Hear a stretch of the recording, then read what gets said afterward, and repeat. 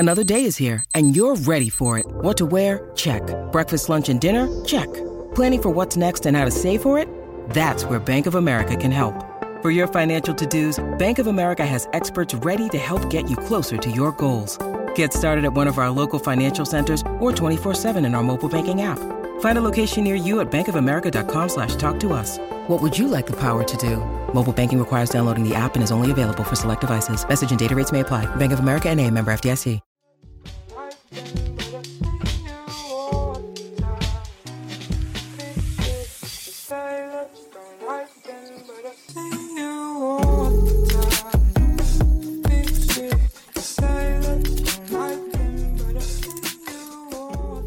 What's up, guys? Welcome back to Clear the Cash. I'm your host, Nate Liss. You can find me on Twitter at @AnOutrageJew. And with me, of course, is Mr. Jesse Bach. You can find him on Twitter at planet_fatness.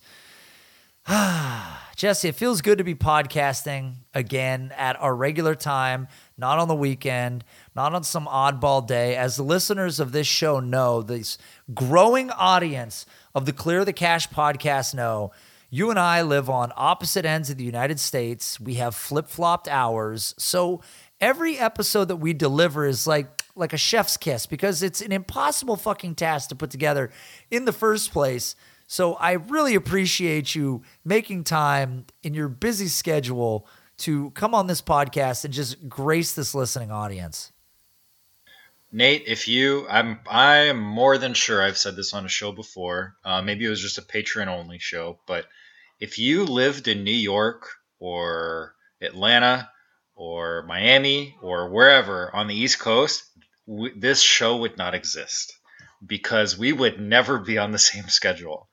So you living on the West Coast, me living in Philly, like this, surprisingly enough, that's what makes this show work. Because there is no other possible way we could record at the same time. It's probably true. I mean, I've always been happy to live on the West Coast. I've said this before. There's nothing better than a sporting event ending or starting, let's say, even if it's a late college football game, 8, 9 o'clock. By the time the game's over, maybe it's 11, 11:30, maybe midnight at the worst. People on the East Coast? God forbid you're watching a professional baseball game like the World Series, Game 6, goes to like the 13th inning. It's like 1:30 a.m. I mean, tell me how bad that is. Is that the worst experience available? Jesus, especially if it's in like LA or something. Like I didn't watch the OT or double OT Portland game a couple nights ago, but that game, I have no idea what time that game ended. It must have ended around at least 2:00 in the morning now, over here. So, and that was like maybe the best playoff game so far in these playoffs. Even though the Blazers lost, and I'm a big Dame fan myself. It sucks. But it kind of works out for me because, for me selfishly, I am a second shift worker. So, by the time I get home, depending on the shift I work, it'll either be 10 o'clock or midnight over on my time. So I welcome OT games. I don't go to bed until honestly probably 2 or 3 o'clock in the morning as it is. So I welcome it, but for you, it just seems like if something ends no later than 9:30 or 10 o'clock your time, like that's just, what more can you ask for? I could ask for a lot of things, but on this particular topic, I can't ask for much. Only you, Matt Kelly, and Ryan Lopes are up this late. I feel like everybody I know that's an East Coast guy just stays up late, and I've always had this assumption that if you live on the East Coast, you just stay up later in general. I don't know if that's true or I'm making assumptions, but it feels like everybody I know that lives on the East Coast just stays up later. What time didn't you say Cody is like more of a night owl than pretty much like anybody you know? He's a super night owl. Yeah, he probably even beats me, and he probably still gets up at like 8 o'clock in the morning, which is like just outrageous for him. So I get that, especially for I see it more in like in guys here than I do in women, for whatever reason. But um, yeah, I don't know. I think maybe after 50, like nobody really wants to, even if it's like an Eagles game or something. Um, People will happily go to bed at bedtime or at halftime. So it really depends. But that's not that untrue of an assumption. I just assume that everybody that lives on the East Coast has slick back gelled hair, wears silk shirts. Uh, I don't know what anybody does for work over there. I don't think anything's getting done, but that's just always been my assumption about the East Coast. And I think I'm right. I feel like I'm right, but I go to bed so early, it's pathetic. So it is what it is. So Jesse, I'm going to completely flip the script. I don't want to talk bad about anybody else on the East Coast. I have a lot of friends over there. They're great people. They don't work either. So you had added something to the show sheet about BGS and that they were going to suspend all grading. What's happening with BGS now? It feels like one company after another is shutting something down. So it's not looking too good. Personally, for me, it didn't surprise me too much to read something like this. This was shared on multiple very relevant and well resourced Instagram accounts throughout the hobby. That starting on June 7th, this is the exact quote here. Beckett will suspend all grading submissions other than the premium level. All orders that are submitted under the express, standard, and economy level will be returned to the customer ungraded. The reason behind this decision is simply to allow us to focus on the growing backlog we have and to get as many cards back to customers as possible before the national. This is not ideal for anyone, but something our competition has done. We now feel this is the right move for Beckett. Again, this is going to be temporary and something we believe that will improve our availability for the remainder of 2021 and into 2022.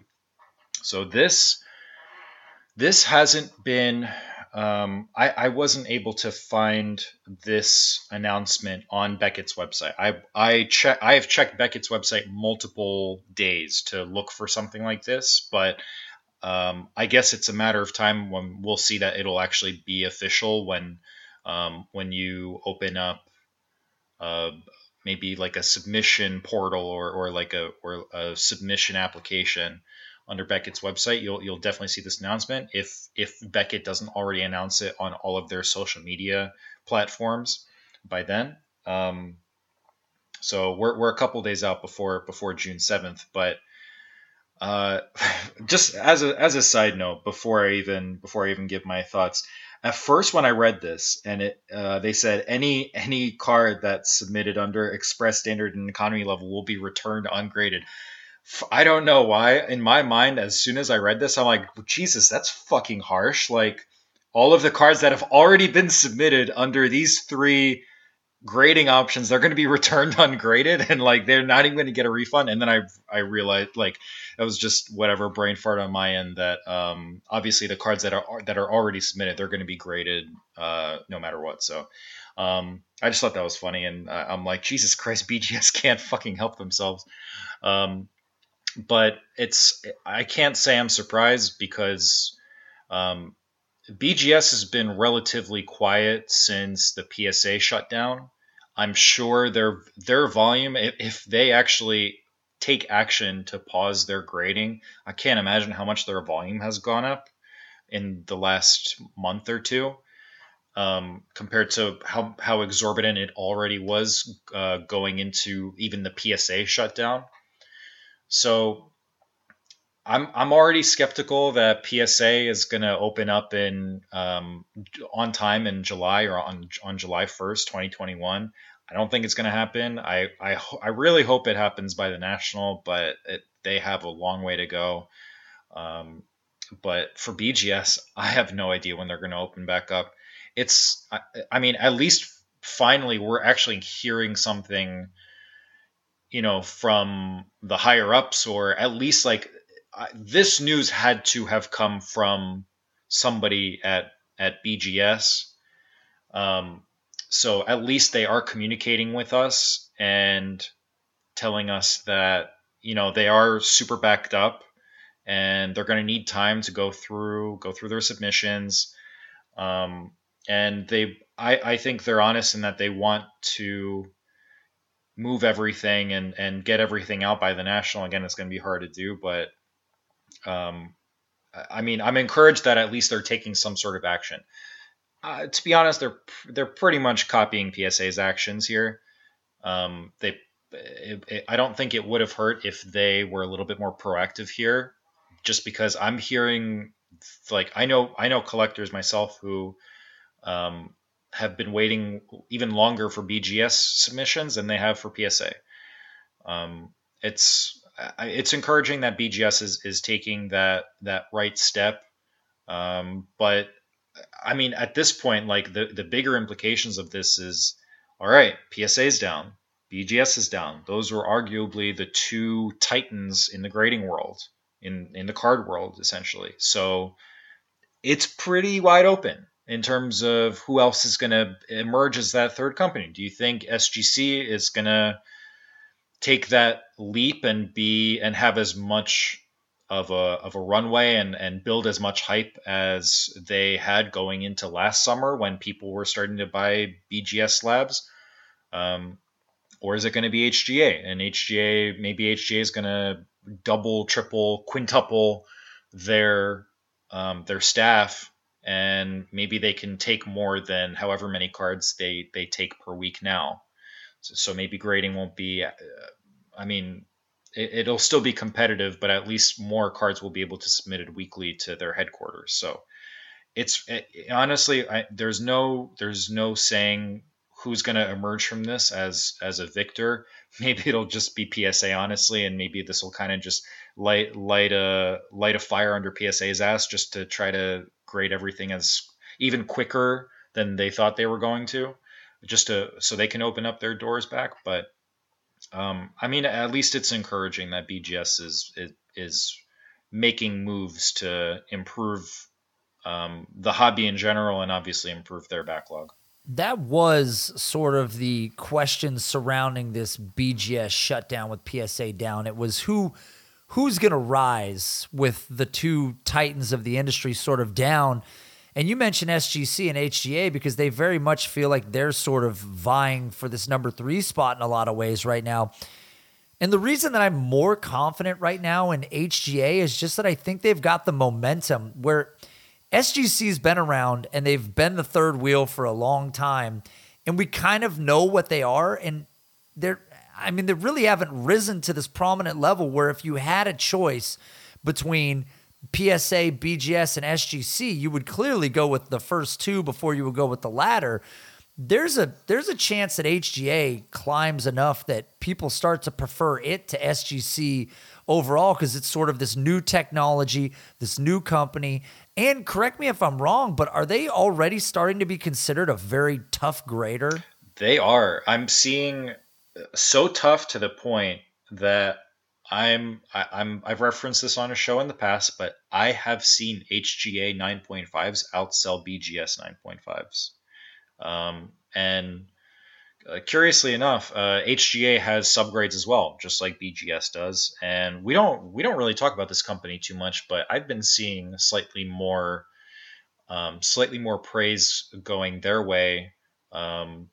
Mostly from people that aren't a fan of HGA slabs, but CSG honestly has been getting more business as well. Maybe not to the level as HGA, but CSG they're kind of a tougher grader themselves too, and they also go by the system of subgrades. So interestingly enough, it's just kind of as a side note, it's interesting that SGC and PSA, they don't have subgrades, and yet these new young competitors that are rising out of the ashes or just coming into this hot card period, this bull market, they're going with subgrades, and I think they are catering to the fact that people are fascinated with having as close to the full picture as possible in terms of how their cards were graded. And I think people just like subgrades. A lot of people like subgrades, and they want to see the process that's going behind the grade of their card, because PSA, I don't think SGC does anything like this. I know SGC gives you a scan of the card, but PSA, you pretty much just get get your card in a slab, grade as is, and that's it. They don't give you a report of why they graded the card the way that they graded it, or why it got the grade that it got. So it's just interesting that these newer companies are going the route of subgrades. And me personally, I like subgrades. I want to see what the grader saw in terms of what their process was when grading the card. But I mean, HGA they're kind of, honestly, out of every we've praised SGC some, we've given them some shit about some of their process and public relations. I think they're a fine company, honestly, but HGA, people have been crapping on their slabs too. Some people aren't a fan of like the color match slab. So I've seen people go the CSG route, and I've seen people go SGC instead, just to avoid that slab. Personally, I think a majority of the HGA slabs, I think they actually help the card. I don't like, beauty is in the eye of the beholder. I've seen a lot of HGA slabs that really complement the card. I understand when people say the whole point of you grading the card is to encase the card and put, like a more or less evaluation on it. And so you're sure of the condition of the card. So you don't want the slab to take away from the card. I understand that. But I don't know. They like HGA's kind of created a market for themselves where it's not, you're not developing the slab to take away from the card. I think they're developing the slab to add to the card, if anything. So it's only time will tell who will reign supreme, besides PSA and BGS from all of this. But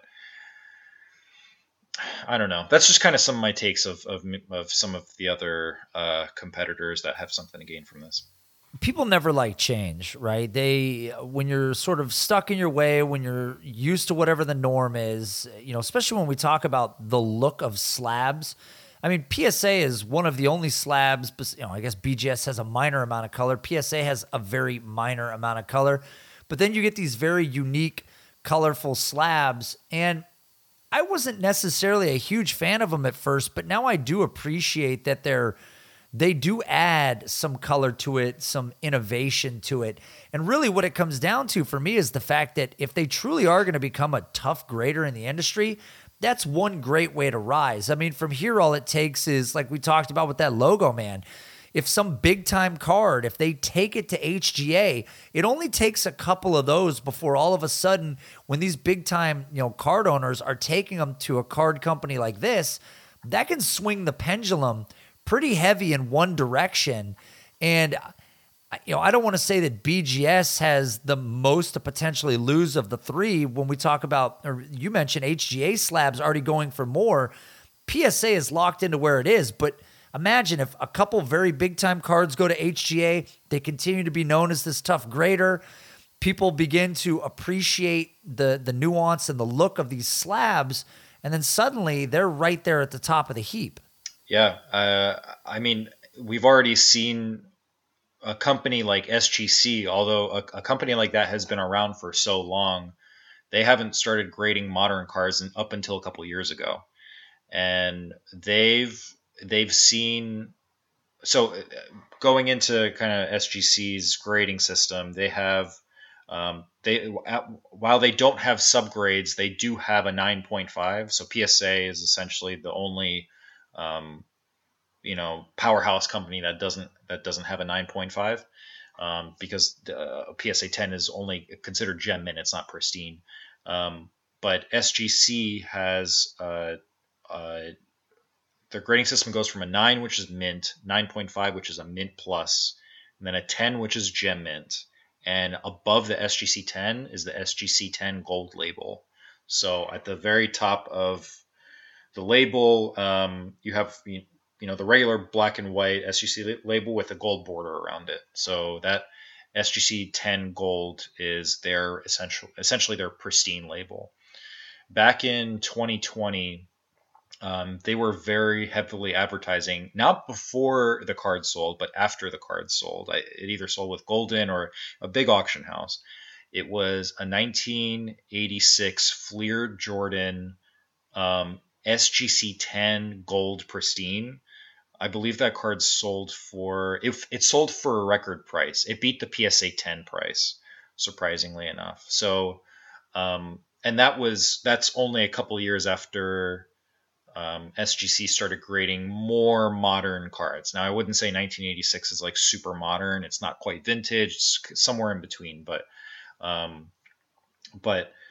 these companies, once they grade a couple of these cards, and especially with iconic cards being returned to the submitters in high grades, and if those cards reach large auction houses, not sure if Golden will embrace an HGA or a CSG slab anytime soon, but I'm sure PWCC will, and maybe some other big auction houses will. So if you have big buyers with deep pockets looking at those cards, this purchases like that can kind of help, and very large sales like that can help put those companies on the map, just like that SGC 10 Gold Fleer Jordan did for SGC.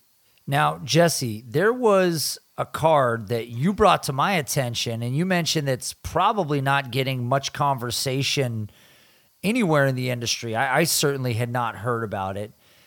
You pointed out that this might be considered the rarest Babe Ruth trading card on Earth, and people can get their hands on it in some sort of fractional ownership. Is that true? So we're recording this the day after this transaction either took place or was announced to the public. So this is coming through a collectible app, or collectible.com. It's a card fractionalization company I'm sure we've mentioned on previous shows, along with Rally Road and other companies. So there is this the card that Nate is referencing is the 1914 Baltimore News Babe Ruth. It's graded as an SGC 3. So 1914 wasn't. I don't think it was quite Babe Ruth's rookie year. He was still a minor leaguer at the time that the card was produced. So by today's standards, it's technically considered an XRC. But what's so special about the copy of this card is obviously not the grade because it's only an SGC 3, but it's a 107-year-old card, and these cards are even more rare than the T206 Honest Wagner, since only 10 of them exist. So this card is it pops up super infrequently.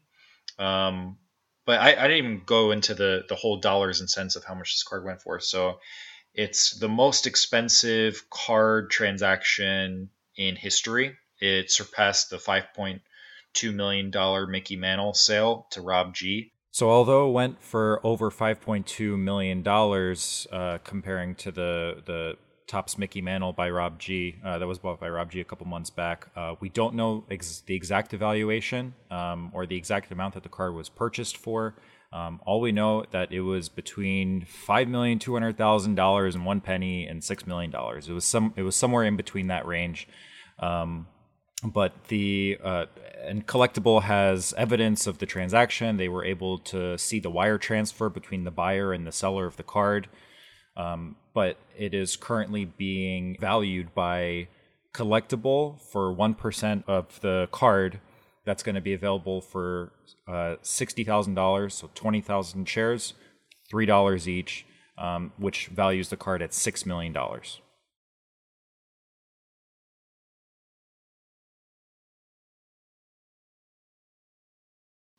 again, only 10 of them exist. And what's so crazy about this card is, so it's been, Babe Ruth is from Baltimore originally. This card was in the possession of one family who I'm sure the owner's great grandfather or great great grandfather pulled this out of a 1914 Baltimore newspaper, which is where you could get these cards at the time. He pulled it out of the newspaper, kept it, passed it on from generation to generation until the owner of this card got it and held it, probably held it for his entire lifetime. And then while he still had sole ownership of the card, he allowed it to be displayed at the Babe Ruth Museum in Baltimore. And it's been on display there for 23 years. So it's been on display there for the public. It looks like by the looks of the slab, it had to have been graded somewhat recently by SGC. I don't know if every copy of this card is graded, but it's nice that at least this copy is encased. And it's just been in the Baltimore Babe Ruth Museum ever since for 23 years. And the buyer of this card, he is probably gonna be anonymous for a good while, but he is going to continue to have the card displayed at the Baltimore Museum because he's gone on the Collectible show, the Collectible app podcast, and actually spoke out and said he still wants the card to be appreciated by other people, even though even if he's the sole owner of the card. But what's interesting is he came into an agreement, the buyer, with a Collectible app to essentially make 1% of the card, of the value of the card, available as an IPO. So you'll be able to at least apply through collectible.com to purchase shares of this card. And so it's 1% of a $6 million card is going to turn out to be $60,000. So $60,000 worth of this card, this fraction of this card, is going to be available for the general public to be able to purchase shares of. Each share is going to cost $3, so obviously very inexpensive. I'm more than sure that Collectible is going to want as many people as possible to be able to purchase shares. So I am more than certain there's going to be a share limit for each individual who's looking to get shares. I don't know what that limit's going to be. I don't know if it's going to be 10 shares, 100 shares a person, but I've never been super impressed or intrigued by fractionalization until I saw a card like this, where we're talking about a card that's more rare than the T206 Honest Wagner. And I'm a collector first and foremost, even before an investor. But and I'm not even looking at this as like such a supreme investment, where we're probably realistically only talking about, if I'm able to buy any shares of this card, it's probably not going to exceed a couple $100, maybe $1,000. As an investment, I think it's a sure thing. But if I can tell my kids that I own a very, very, very small percentage of the most expensive sports card of all time, that's kind of cool. And if I was, all right, so let's say I did have the financial means to be able to purchase this card, right? I'm more than certain there are other collectors and owners of this card that have the other 9 copies that wouldn't sell for double this price or triple this price.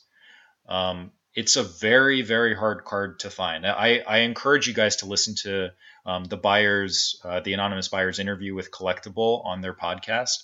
Just kind of listening through his process. He said, like, this guy's a lifelong collector, and he was looking for this card for years. So today we're recording on June 3rd, 2021. This card hasn't been transacted since 2014. Honest to God, if I was a collector, if I was a serious collector for 10 lifetimes, there's probably no way I'd ever be able to find and purchase this card, ever. So if there is an opportunity for me to be able to buy shares of this card, this might be one of those situations where I'm actually in favor of fractionalization, and I'm very grateful for the buyer to give us the opportunity to be able to purchase at least a couple of shares. So the collectible platform says that it's going to offer 20,000 shares of this asset. So like you said, we don't know what they're going to cap it at, but those are going to go fast. I mean, that is going to go so fast. By the time we're recording this, as soon as we finish recording, I'm going to submit my application. It goes by a first come, first serve basis. So I'm sorry, guys, it might be a little bit too late by the time this show actually comes out, either on Patreon or on all of our other platforms. But it's a first come, first serve basis. I'm gonna try my best to I'm gonna complete an application immediately. I'm not even guaranteed to even get one share of this card for $3. So, but I do kind of want I want to be able to hold a share of history, what I think is history and modern art. I mean, the fact that this card is available now and even exists is absolute insanity. Like, this card is 107 years old. You can't tell me I don't know, what looks good after 107 years. And this didn't grade as authentic. This graded as an SGC 3, which is all the more impressive to me, honestly. Like that's honest. In my eyes, I see that as closer to a 10 than a 1. That's just me. But it's really, I think it's very generous of the buyer to be able to fractionalize something like this. I can't even say they're doing it purely for financial purposes, because, dude, the guy just spent $6 million on this. Like, what's 60K to him? But I'm grateful. I'm grateful that there is going to be a chance that I can actually own a very, very, very small piece of this card. I mean, I'm going to sign up as well, Jesse. I would love to get my hands on a few shares of this card. I'm sure they're not going to do any damage, no matter how many I can put on this card. But like you said, this is one of those rare opportunities where, the Rally has dinosaur bones and other things that you can invest in. But this Babe Ruth card is one of the more rare items I think we're ever going to run across. So it's interesting. Get in line. I'm sure this is going to be a lot like Top Shot. Good luck. There's probably no chance. Don't get out of line. Right, yeah. Don't get out of line. But, if you want to take a shot and try to invest some money, that's a great place to do it. Another great place to do it is Underdog. If you have the Underdog app, that's an excellent place to do it. As we talked about last week, the NBA playoffs are still in full swing. Nothing's changed. Lakers are probably going to get bounced. That's sad. You and I are both big LeBron fans. Didn't see how the Blazers did tonight. By the time this episode airs, people are going to have a lot of clarity on that subject. But you can join drafts for multi or single game slates all the way through the playoffs. These are not best ball drafts. You do set your lineups. It's just like DFS, but you get a chance to draft your own team. You get $25 in bonus cash for the new players who deposit using the code UNDERWORLD. New players who sign up and make their first deposit receive $25 in bonus cash to play with this app. It's a great deal, guys. Underdog is a good sponsor. Go jump in on this if you think you know what you're doing in the world of NBA. Again, as a huge LeBron stan, it makes me very, very sad to see this team go down. I don't want them to go out like this. The legacy must continue. Jesse, the patrons responded to my call for questions. I said, look, we need some questions for the show. We'll read them live. If you guys want a question read live on the show, patreon.com/I'm outraged. Always new stuff there. Some rookie rankings, an auction hunter article, Clear the Cash podcast before everybody else gets it. Go check that out. I don't know what to do with this first question. This one came in with a lot of spice. So I'm going to try and read this verbatim. And this is from @iHeartFoche. Pretty sure I said that right. Nobody knows. Well, does he know? I don't know. I know. We're going to find out. So I just purchased a 2021 Panini Score football hobby box and am breaking open packs every other day to extend the suspension. Long pause. This is my first card purchase since the 90s and probably the most I've ever spent at once. So far, the best card I've pulled was a Kyle Pitts rookie auto, but it was like a scratch-off kind of deal. I got a mail off, so I'm not sure if it looks cool, but it was new to me. Now, Jesse, he's referring to a redemption card, correct? Yeah, it sounds like it was a redemption for Kyle Pitts, rookie auto from Score. Yeah, that's it's tough to say, honestly. Before we dig any further into this, depending on how much you got for the box, if you can get more than the cost of the box for not even the card, for the redemption alone. Oh, yeah. Good call. If you can, just to recoup your money, because this is right now. All right. So right now, June of 2021, this is the perfect time to sell a product like Score. Who's trying to go out there and get a 2020 Score Joe Burrow right now? I don't have that answer. Or a 20.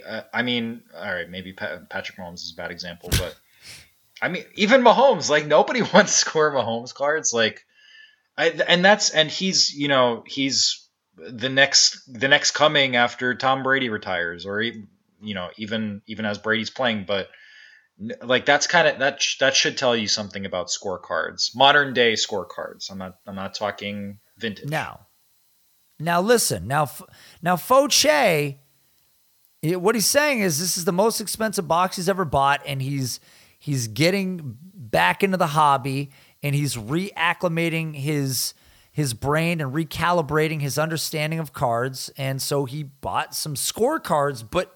And we know how we feel about Score, and we know how Score sells on eBay and across other platforms. But this question goes deeper, Jesse. It goes much, much deeper than this. You see, there's some information about this Kyle Pitts card.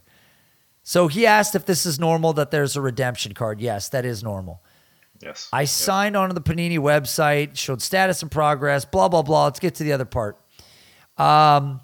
Also, since he is in his college uniform, is that a valuable card if he lives up to his rookie ADP, which is way too high, by the way, and Julio Jones leaves? Jesse, you want to answer that question?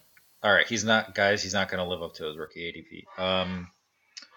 But the fact, all right, that aside, that kind of goes, that helps my point that I just talked about earlier, that typically, very, very, very typically, players whose cards have them in their college uniforms, they typically don't sell very well unless if there was, like, let's say Panini shuts down their doors tomorrow and no cards are going to be produced. No licensed products are going to be produced for football this year.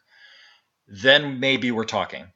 But unless that happens, for the cards' long-term prospects, no, it's not going to do very well. You want your star rookie cards you want the players in their pro uniforms. You don't really want to collect college cards. There's a couple exceptions out there. I even have a couple exceptions myself. Like I'm thinking, for example, 2011 SP Authentic, majority of the rookie cards in that set, or all of the cards in that set, have players in their college uniforms. But knowing how big 2012 Prism is, I kind of look at 2011 SP Authentic almost as like an XRC for the 2012 Prism set for basketball. So that's probably one of the only exceptions. I'm sure there's other cases, maybe back in the 90s or even older days. But yeah, typically cards with players in their college uniforms don't do too well in the long run. And because this acronym has been said multiple times on this episode and never defined previously, correct me if I'm wrong, an XRC is a rookie card of a player before they've entered the league. Correct. As of right now, it's considered. It stands for like an extended rookie card. So these are essentially cards that either have the player in their college uniform, and it comes out before any of the other licensed professional cards are available and are released by Panini. Um, so like XRCs, they can hold value, but this might not be the best case of the card just because it's because of the set. Score is known as a much lower tier set than the sets that we typically talk about, like Prism Select and Optic, National Treasures, whatever. Um, and given that it's in his college uniform, I mean, it's probably it right now is probably the best time to sell that card since not many other football sets are available. Right, absolutely. Let's continue this though, because this goes deeper, Jesse, so much deeper. Lastly, what in the world do I do with all these extra raw cards? So Jesse, he opened up this box. He said he's got a ton of cards. He says, hey, I got 2 more autos. He believes that they are future school teachers. He doesn't think these guys are going to make it in the league, so I don't know who that is. He says he's got 1 more to pull, but it hasn't been pretty so far. He goes, should I take these to a card show to offload them and pump and dump them, or is eBay better? It depends. I've run into some card shop owners that are actually fairly open to buying not wax, but raw singles in hopes of finding a deal. People are very open to buying up collections, and dealers are open to buying up collections. So it's going to be tough to sell cards individually, unless if you maybe list them on something like checkoutmycards.com. Stands for that's the acronym is comc.com, COMC. StarStock won't really take older cards. They only take raw modern cards. So COMC might be your best bet. Or in-person dealers or card shops probably selling everything as a whole. But honestly, if you have, I know it's a lot of cards. It's 400 cards, but dude, do your homework. Like everybody who gets back into the hobby eventually, at one point or another, they'd go through something like this. They find cards that they're in their mom's basement or in an attic or something that they haven't seen for 15 or 20 years, maybe more. And just research, like look at the cards, type in the year, the set, the name of the player on eBay and go crazy and just filter, only show completed sales of that card just to see if you never know, you could be sitting on a gold mine, especially if it's in good condition. So it's going to take a little while. If you're free, if you have a free Saturday or Sunday, it's not the worst project to go through. I'm sure it sounds daunting, but I'm sure you'll have more fun doing it and you'll get sucked in. And it can honestly actually help suck you into the hobby even more, because that's honestly what happened with me when I went through my collection, mine and my brother's collection. But yeah, just do your homework and see what you have first before going through those other routes, through the other routes that I just mentioned. It's a good answer, Jesse. It's a good answer. Nice nuance. Nobody wants to have 400 cards laying around. There's no doubt about it. So there are avenues to get rid of them. There's also a chance that a lot of those cards aren't worth shit, but do your homework for sure. See what's in there. It'll pay off in the end. All right, next question. Kendall Farrell. From a macro perspective, do we have any data on overall eBay sales by decade? If so, would love to see a breakdown of how many purchases are actually made if 90s cards compared to 2000s and modern. Is there a way that somebody could achieve this, Jesse? It's going to be very tough doing this homework by yourself just using eBay sales. This is a very loaded question because we have multiple levels in this. So we have it. I understand what Kendall's asking. If we can filter it by decade, but it's not like we only had tops in the 80s, 90s, 2000s, and today. We don't just have tops. We have multiple companies. licenses to produce cards at that given time. So we have single cards, single raw cards, single graded cards, and we have sealed wax from those years.